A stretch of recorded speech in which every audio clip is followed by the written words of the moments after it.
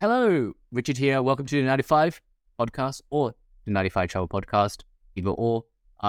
Welcome to another second episode.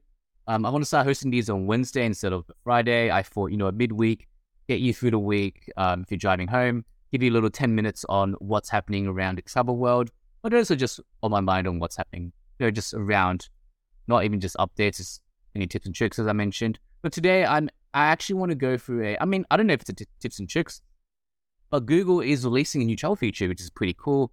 For people out there who has used Google Flights, it's a very handy tool to kind of compare flights better than some of the other websites like Expedia, etc. I think Google's been more accurate on that, or just overall, it just feels like it's being a bit more neutral.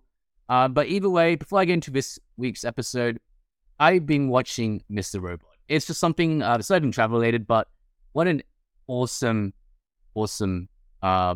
TV show, and honestly, it's so underrated. And working in cybersecurity myself, I never really thought about watching it, and recently I've been watching it, and it's just very good. Its pacing is really well. I'm in season 2 right now, so yeah, for those watching it out there or have watched it, be top notch.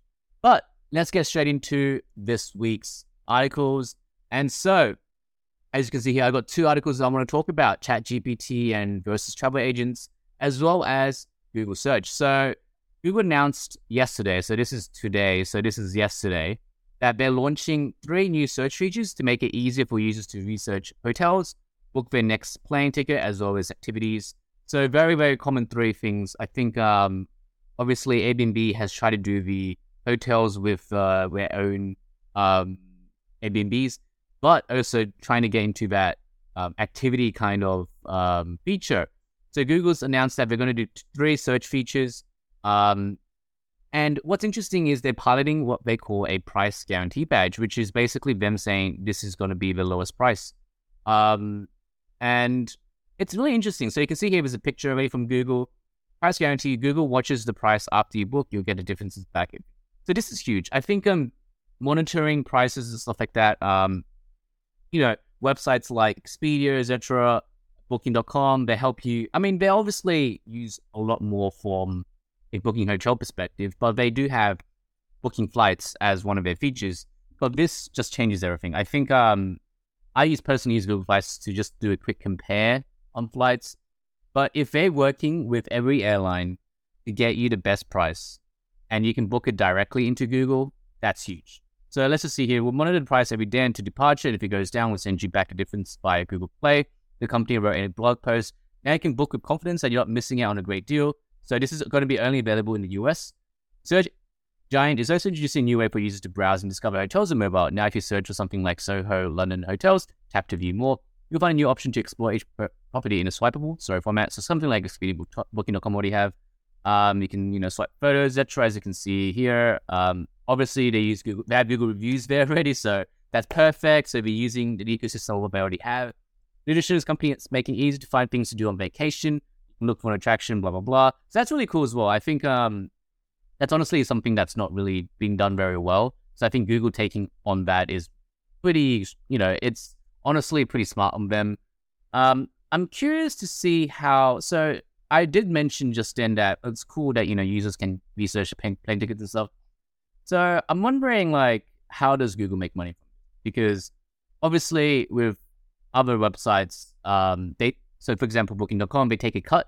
So if a user books through Booking.com into a hotel, let's say Hilton obviously pays back Booking.com a specific cut because obviously Booking.com sourced them that customer. So I don't know if Google's going to do something similar, because honestly, there's all things that Google does which I question. For example, Google Maps, they're not really making much money off it. They're just farming data, to be honest, and they made it pretty clear they're doing that. But honestly, I'm okay with that personally. You're farming data on Google Maps, and I get I get a free feature where normally I'd pay a couple $100 for. I'm okay with that, to be honest. But it's interesting. I mean, they're probably going to farm the data here as well, obviously. But I mean, will that cause a problem for companies like Expedia and Booking.com? Not sure. I don't know what they're going to do with this.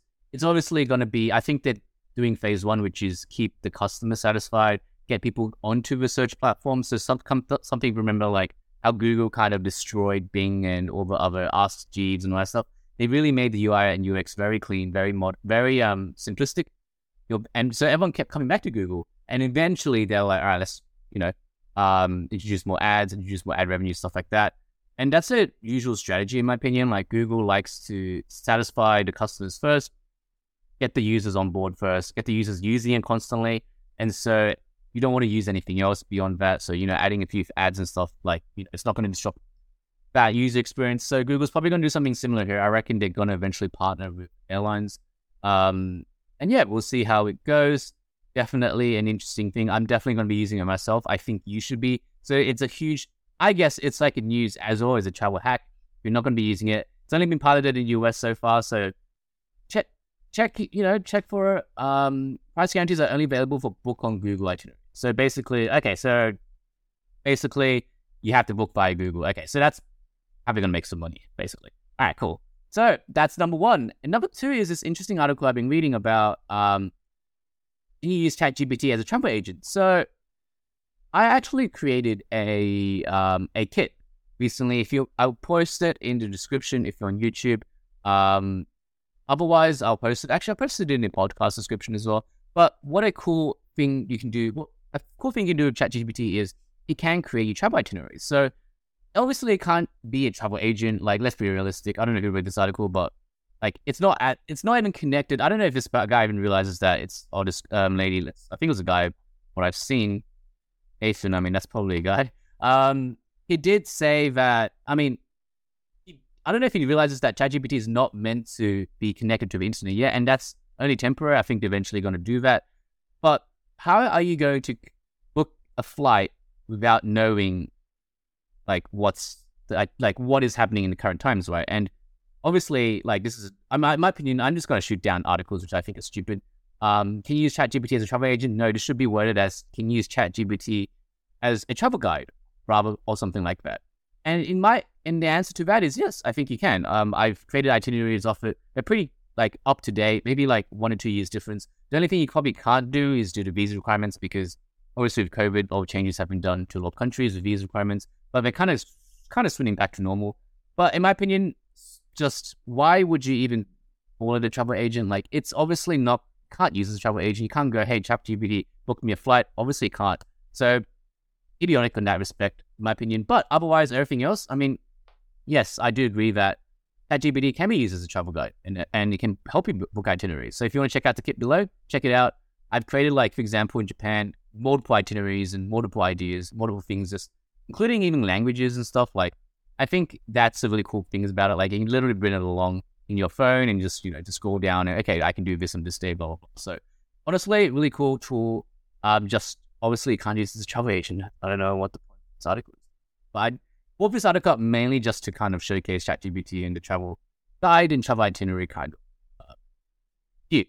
Either way, that is almost 10 minutes. It's 8 minutes. I'm going to end it here. Hopefully this podcast has been interesting. Some updates, definitely, with Google search. That's a really cool feature. Really excited to try using it when it comes to Australia, because I use Google Flights every day, pretty much, or every week. So yeah, I'll see you in the next podcast. Don't forget to share it out if you have other people who like to travel. But yeah, cheers.